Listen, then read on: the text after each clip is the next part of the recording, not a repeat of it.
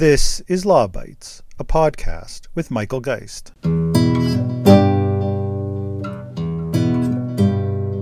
What is Bitcoin anyway? It's not backed by a bank or a country, but rather by a complex and revolutionary form of bookkeeping called the blockchain.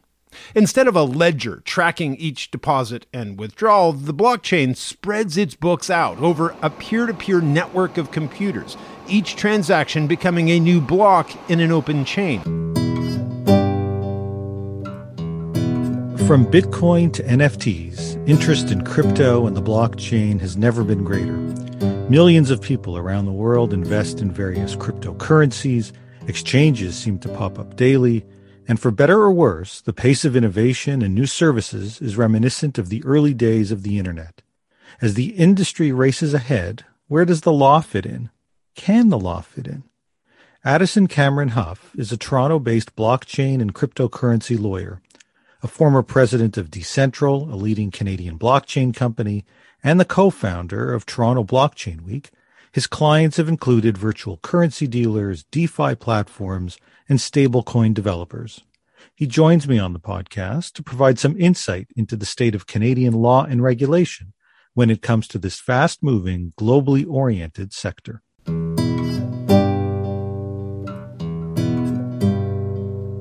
Addison, thanks so much for joining me on the podcast. Thank you very much. I'm so glad that you're able to come on.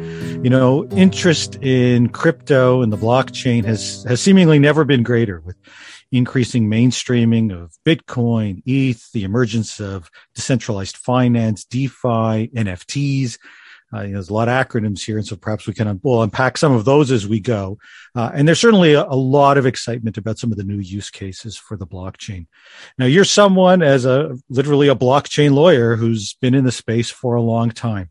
How do you see this evolution? You know, are we still at the early stages, as some suggest, or is it something else? We're in the early stages, we're in the mid stages, we're in the late stages.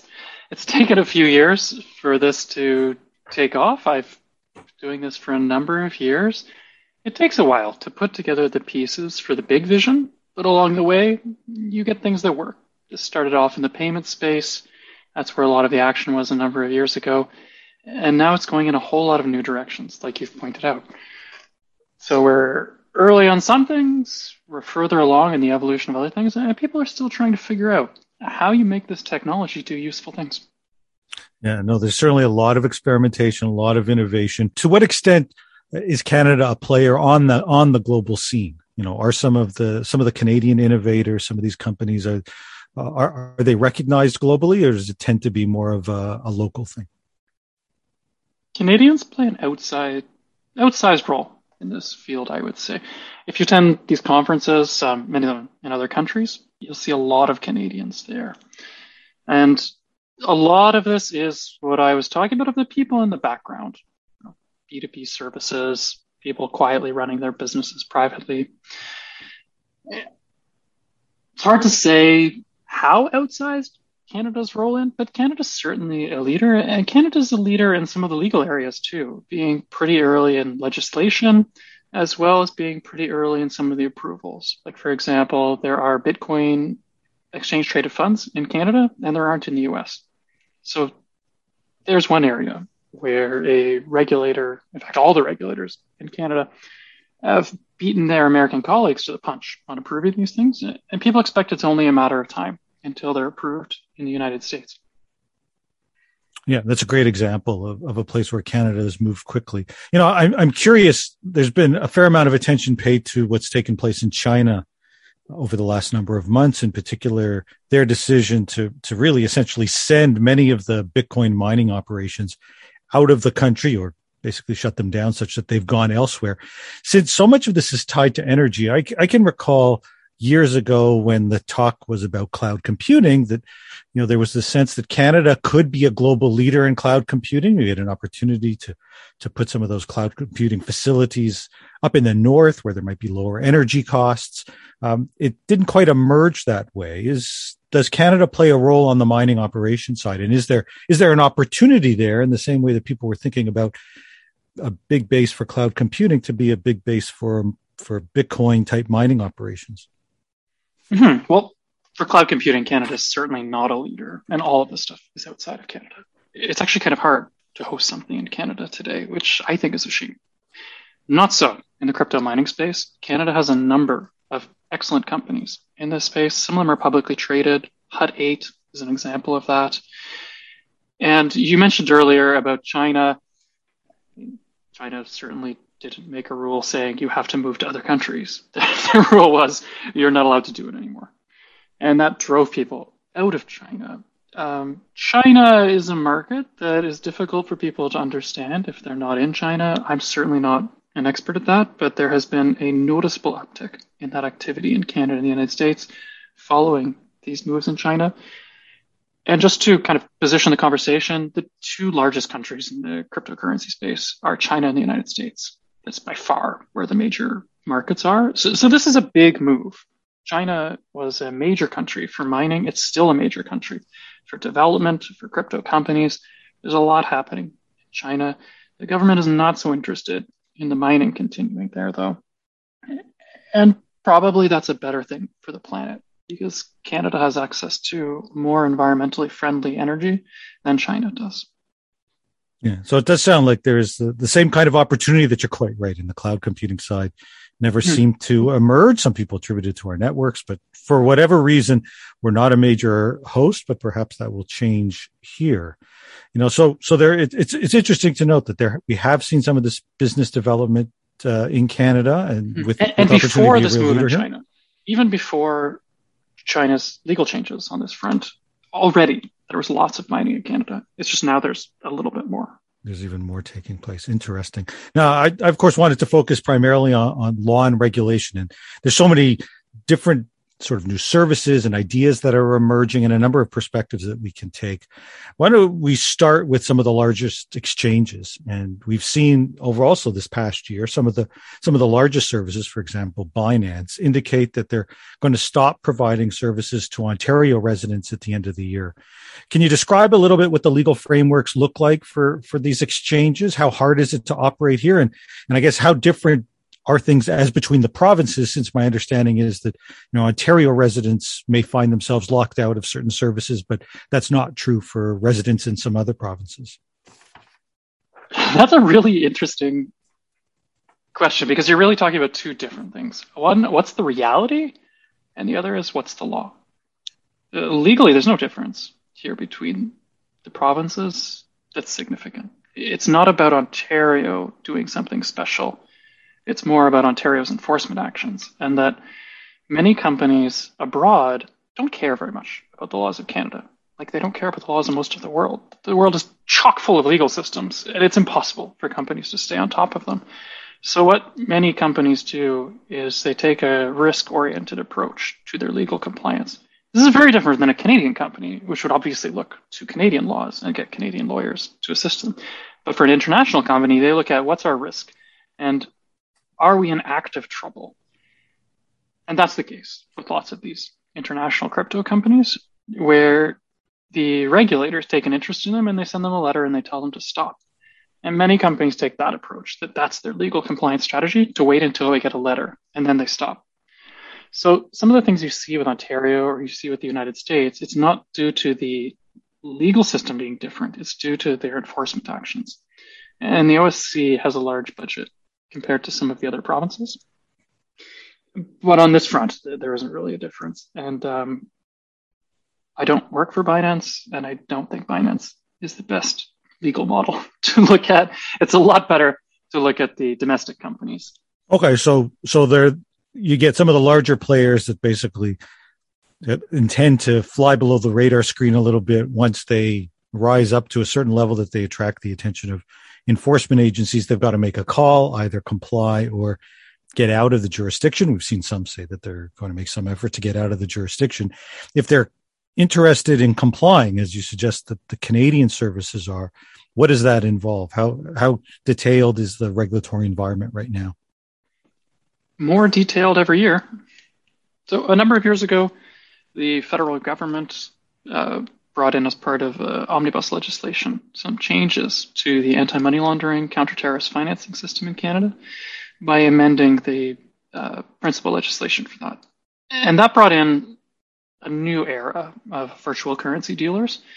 And those rules continued to ramp up, partly to align Canada with international standards as expressed by an organization called FATF, but also an evolving approach to it as the sector grows. So on the one hand, you have this anti-money laundering system, which has existed for a while, and that's overseen by FINTRAC, as well as some involvement in Quebec by the AMF. And then over the last couple of years, there's been a new legal regime emerging from securities regulators who have taken a position on the law. So this is different than the anti-money laundering side, where the anti-money laundering side, there was a legislative change that created the virtual currency dealer system overseen by FINTRAC. There's no change in the laws with the securities regulators, and probably they would struggle to get the provincial governments to change the securities laws to specifically target the virtual currency sector. So instead, they've taken an interpretive approach, and they've said, well, there's no change required, because in fact, many of these activities are already within our jurisdiction, and we're now going to focus our attention on them. Prior to this change in approach, they largely confined themselves to issuing press releases saying, watch out for scams in Bitcoin, or watch out for international scams, that kind of stuff. But over the last couple of years, they've been quite keen on regulating the space, basically through interpretation. And that system that's emerging is being called the restricted dealer system. And the rules of that are still evolving as they figure out what those rules should look like. But the rules look similar to the securities dealer framework. So that would be the services that you trade stocks with. That's their model. If that's the model, can you give a few examples of how that's being applied to virtual currency? So if we were having this conversation 4 years ago, I would tell you that the number one thing to think about on the securities side would be what your inventory is if you're a virtual currency dealer. Are you dealing in things that are unlawful securities?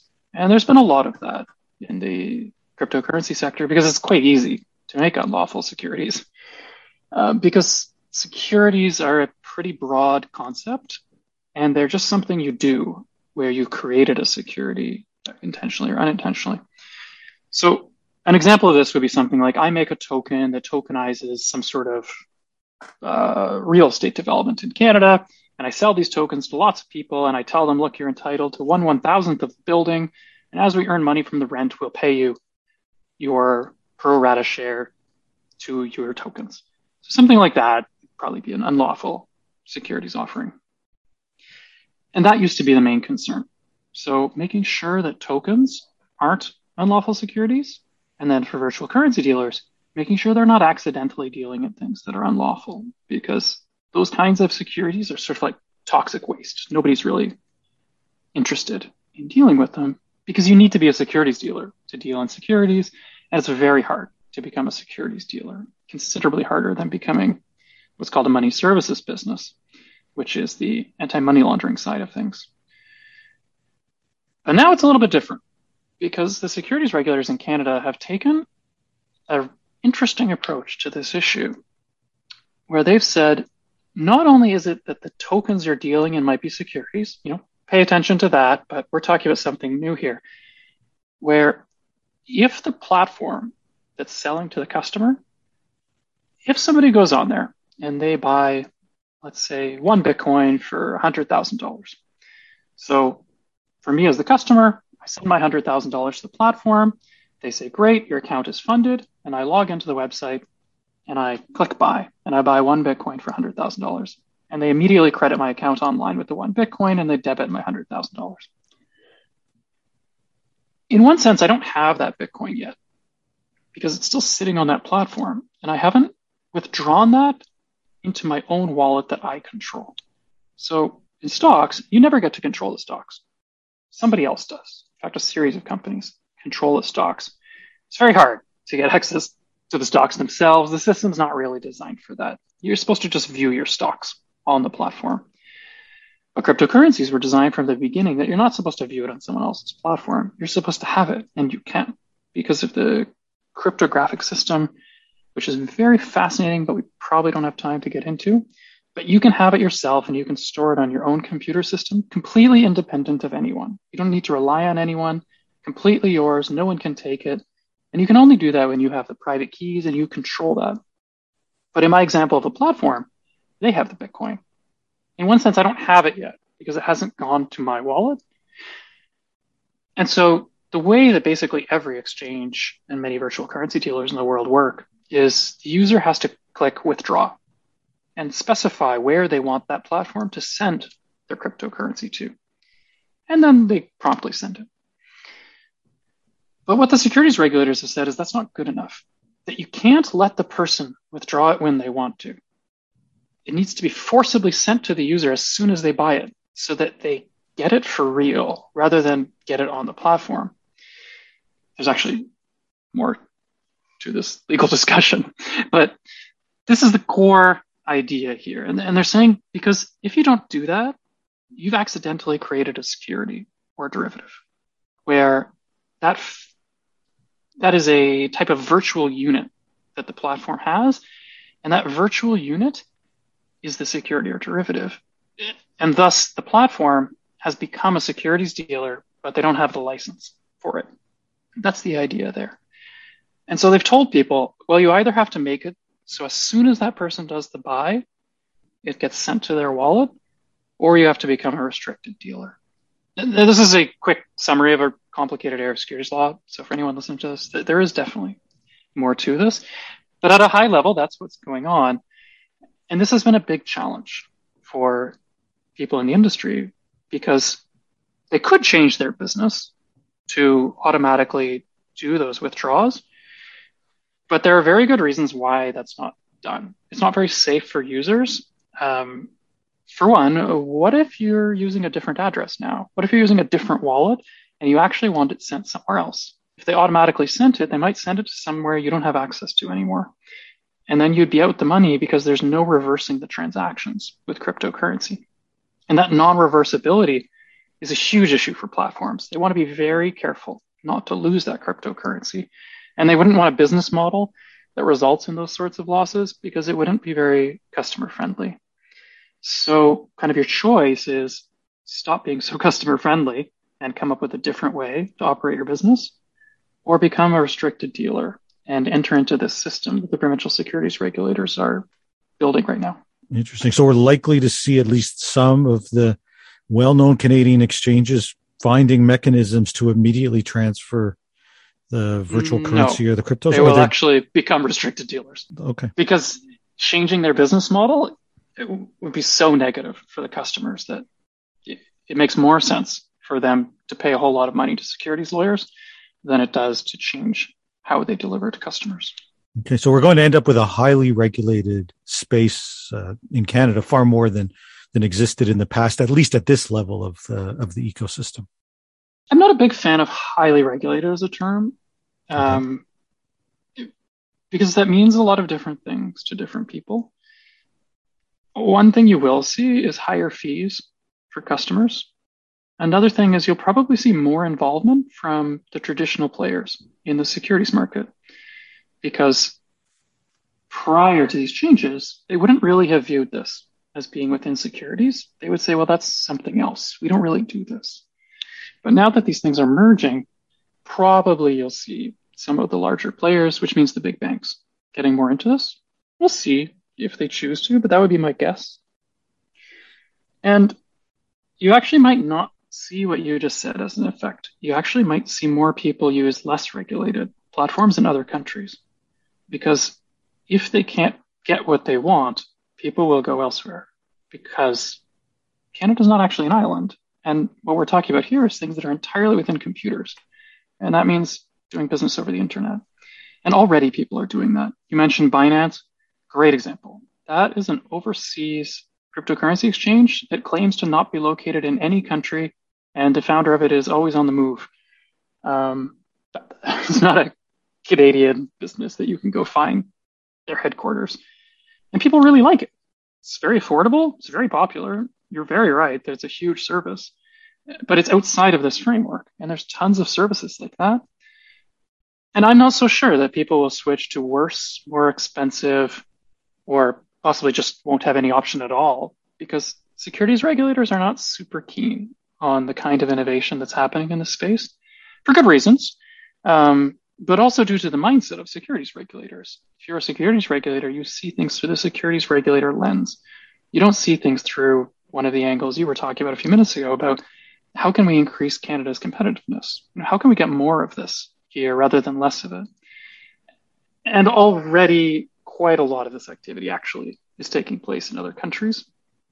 And these rules don't attract very many people. In fact, they cause people to move to other countries. Speaking of some of those foreign services, in my somewhat limited experience, it's striking that on many of those services, you see oftentimes far more extensive offerings, certainly a far larger variety of crypto, virtual coins, but or tokens, but even beyond that, there are rewards and staking and the opportunity to earn interest and liquidity pools. I mean, there's all these different things taking place, even on some of the exchanges. Many of these are not compatible with Canada's emerging legal regime. Yeah, so it's likely that we will, if that doesn't emerge, then it does sound that we'll do even more, it sounds like, to drive consumers who are looking for some of those opportunities out of the country. I think so. And I've been saying this for years. It doesn't really matter to regulators, though, right? From their perspective, it's not their job to improve Canada's economy or increase the availability of cryptocurrency services to Canadians. That's nobody's mandate. Their mandate is to deal with their legislation. And if they take the view that their legislation covers it, it's kind of their job to do something about that, right? And it doesn't really reflect these concerns of consumers. DeFi, or decentralized finances, certainly attracted an enormous amount of attention. We're seeing a big shift, many users using services like Uniswap and others that move them even outside of the exchanges, whether regulated or not. Can these decentralized exchanges be effectively regulated, or are they likely to remain sort of outside the scope of all of this? If you were to talk to regulators, they would say everyone is regulated. They say we haven't granted any exemptions to anyone. This feels like, when you think of the growth of DeFi and how, just the pure volume that we're seeing take place on some of these exchanges, that it's almost like just a parallel universe emerging. Those that will choose to be part of this regulated system. You mentioned some of the Canadian providers who will choose to be part of that Canadian system, but then you're going to have essentially competitors that look similarly but are able to offer more because they situate themselves outside of the regulatory system. And then you've got this whole nother group of providers who some of them, aren't really subject to any regulation. It's not a choice. It's that their services are fundamentally incompatible with Canadian law. For example, most of these Canadian laws, they require the company to identify their customer to a high degree of specificity, which really means obtaining their identification. So they need a copy of your driver's license, for example. But how does that work with a computer program? So in the world of actual people buying and selling with you, or some exchange where it's user to user, that can work, where you can authorize people like that. But in a truly decentralized system where you're interacting with a computer program, there's no way to upload your ID. And not many people would want to do that, because the way that blockchains work is the information is available to anyone. So if you were to upload Michael Geist's driver's license to Ethereum, first off, the data costs would be astronomical. So it's not actually going to work technically. But if you did, would you really want your driver's license available to everyone in the world forever? Well, I think that answer is obvious, but you've I think put your finger on one of the really interesting challenges. And I've seen some talk about how the blockchain can really be privacy enhancing, and others talk about a world in which the governments may well come in. Governments will come in and say, we're concerned about money laundering, we're concerned about consumer protection, a range of other issues. We want greater disclosure, whether that's know your customer or other mechanisms of disclosure.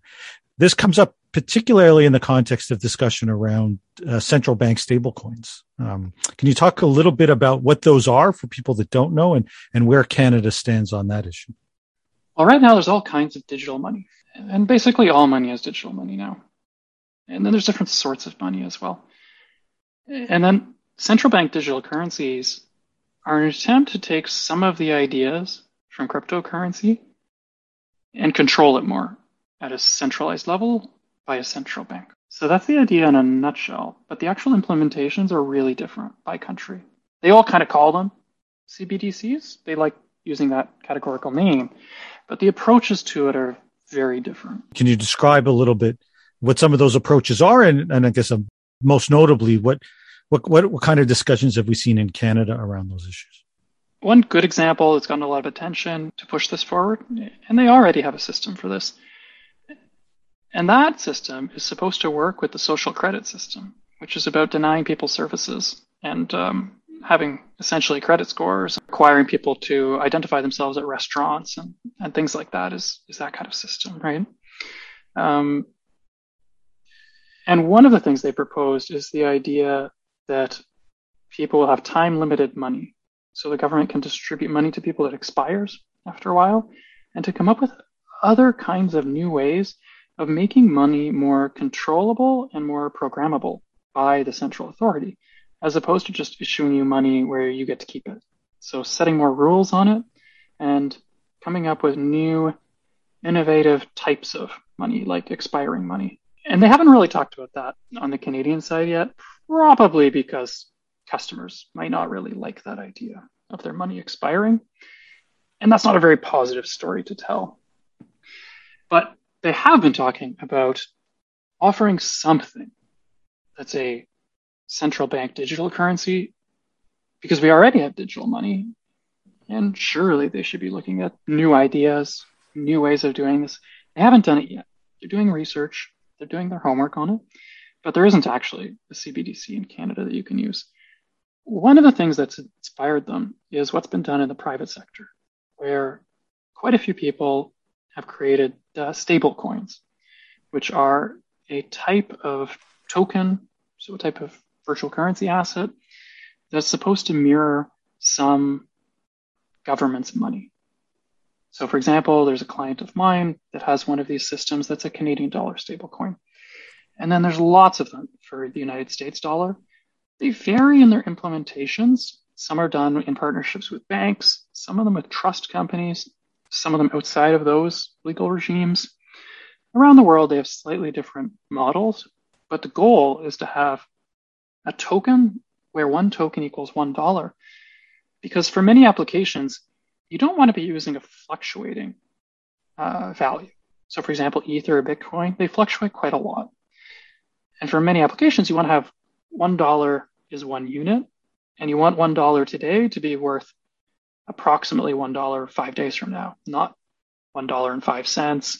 For a lot of applications, that stable value is an important attribute. And so the CBDCs have looked at what's been done in the private sector, and the central banks have been saying, well, why don't we do that? Why can't we make something like this? But they also fear cryptocurrencies. If you read the papers issued by central banks around this, such as in Canada, the research that has been published by the Bank of Canada, they note this will not be like cryptocurrency. And they also note that it won't be like cash because they don't like the anonymity that's involved there. I find it kind of funny that they sort of badmouth their own money that they're also responsible for. But people hear CBDCs and think it's the same as virtual currency. It's not. They have different ideas to it and they have different requirements for it. And probably we're headed to a world where all of these things coexist, where you've got virtual currencies, you've got stable coins, you've got multiple CBDCs issued by different countries, you've got your regular digital money, and you have your physical cash. And that'll be an interesting environment. I mean, it does raise, to bring back the privacy issue that you raised a moment ago.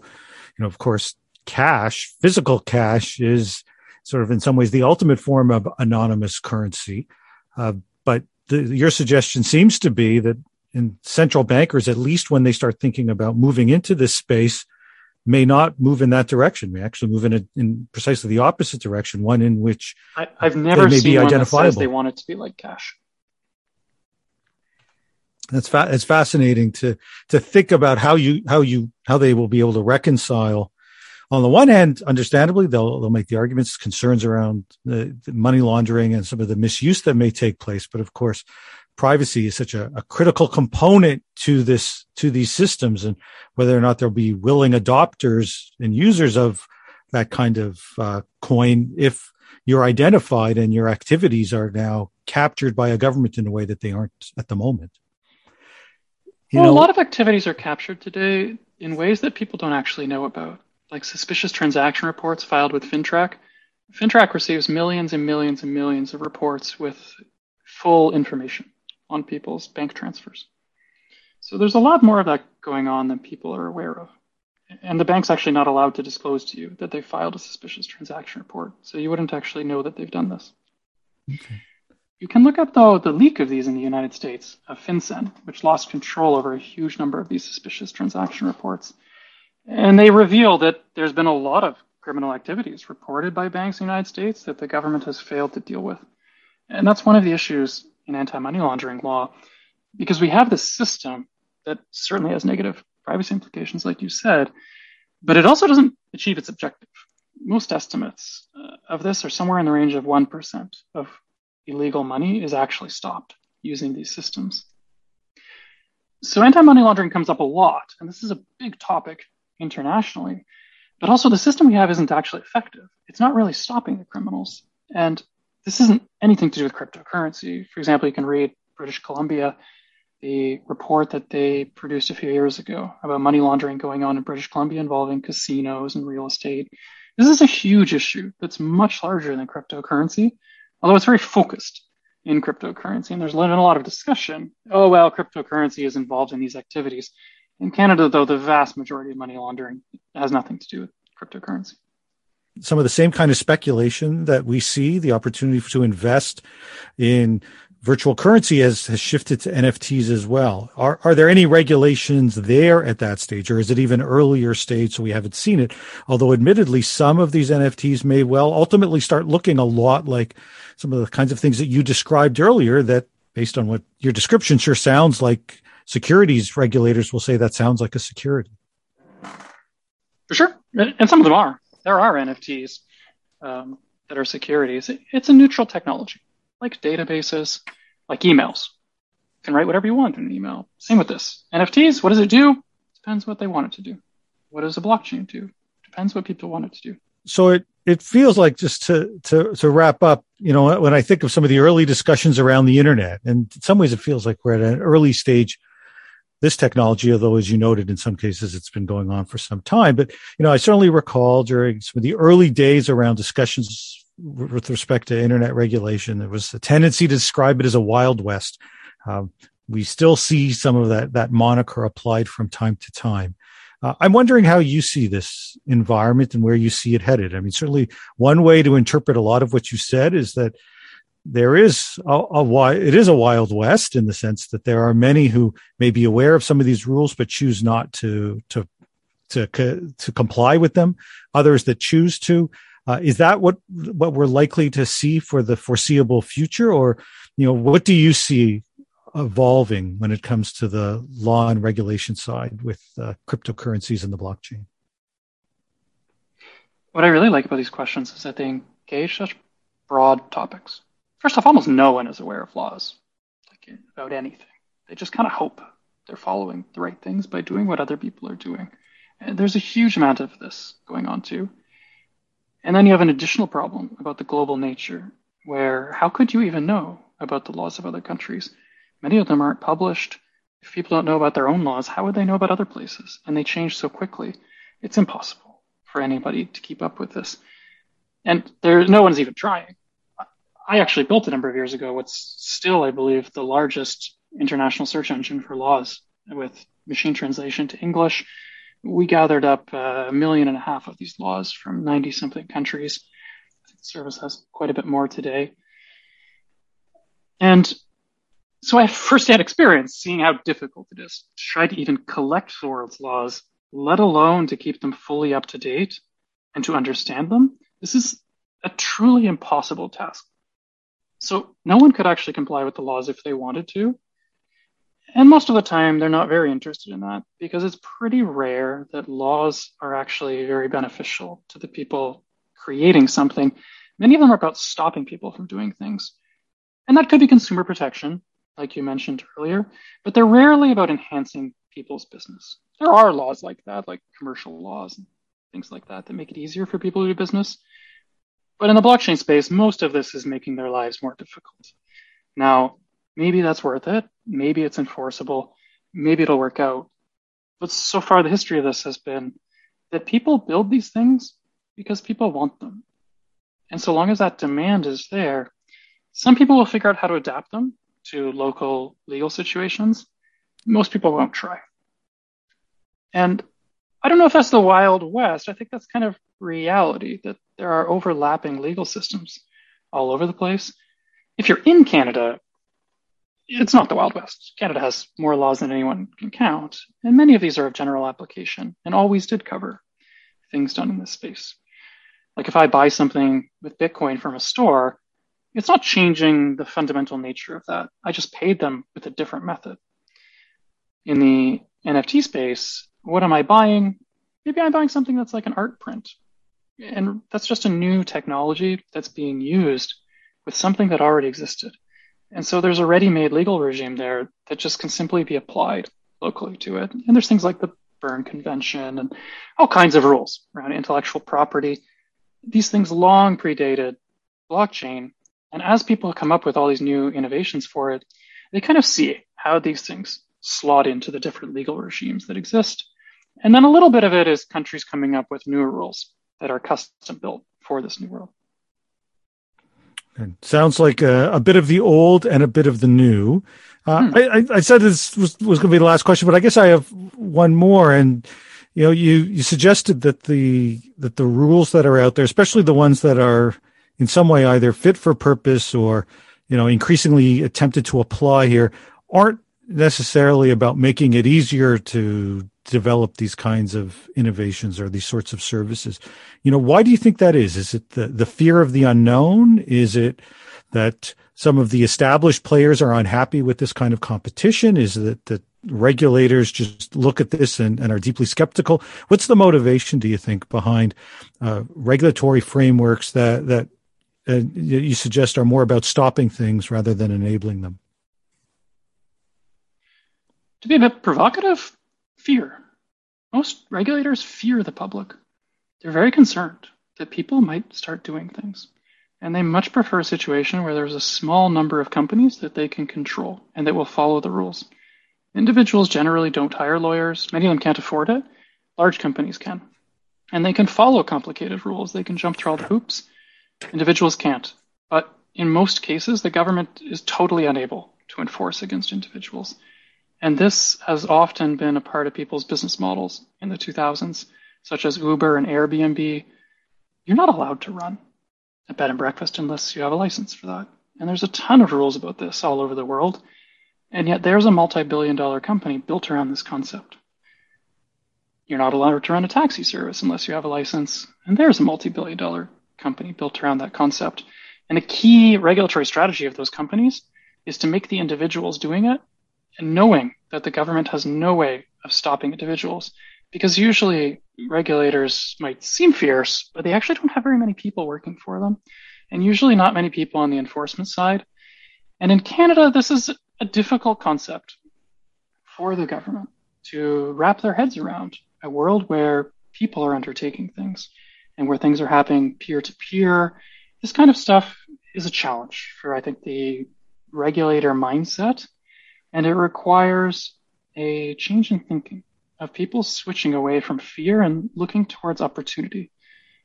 Because if you didn't get that sense from my answers earlier, I don't think any legal change in Canada is going to stop the world from developing blockchain technologies. It's not going to stop the world from pushing forward with cryptocurrencies. Whatever the central bank does, it's not going to stop China's central bank from pursuing CBDCs.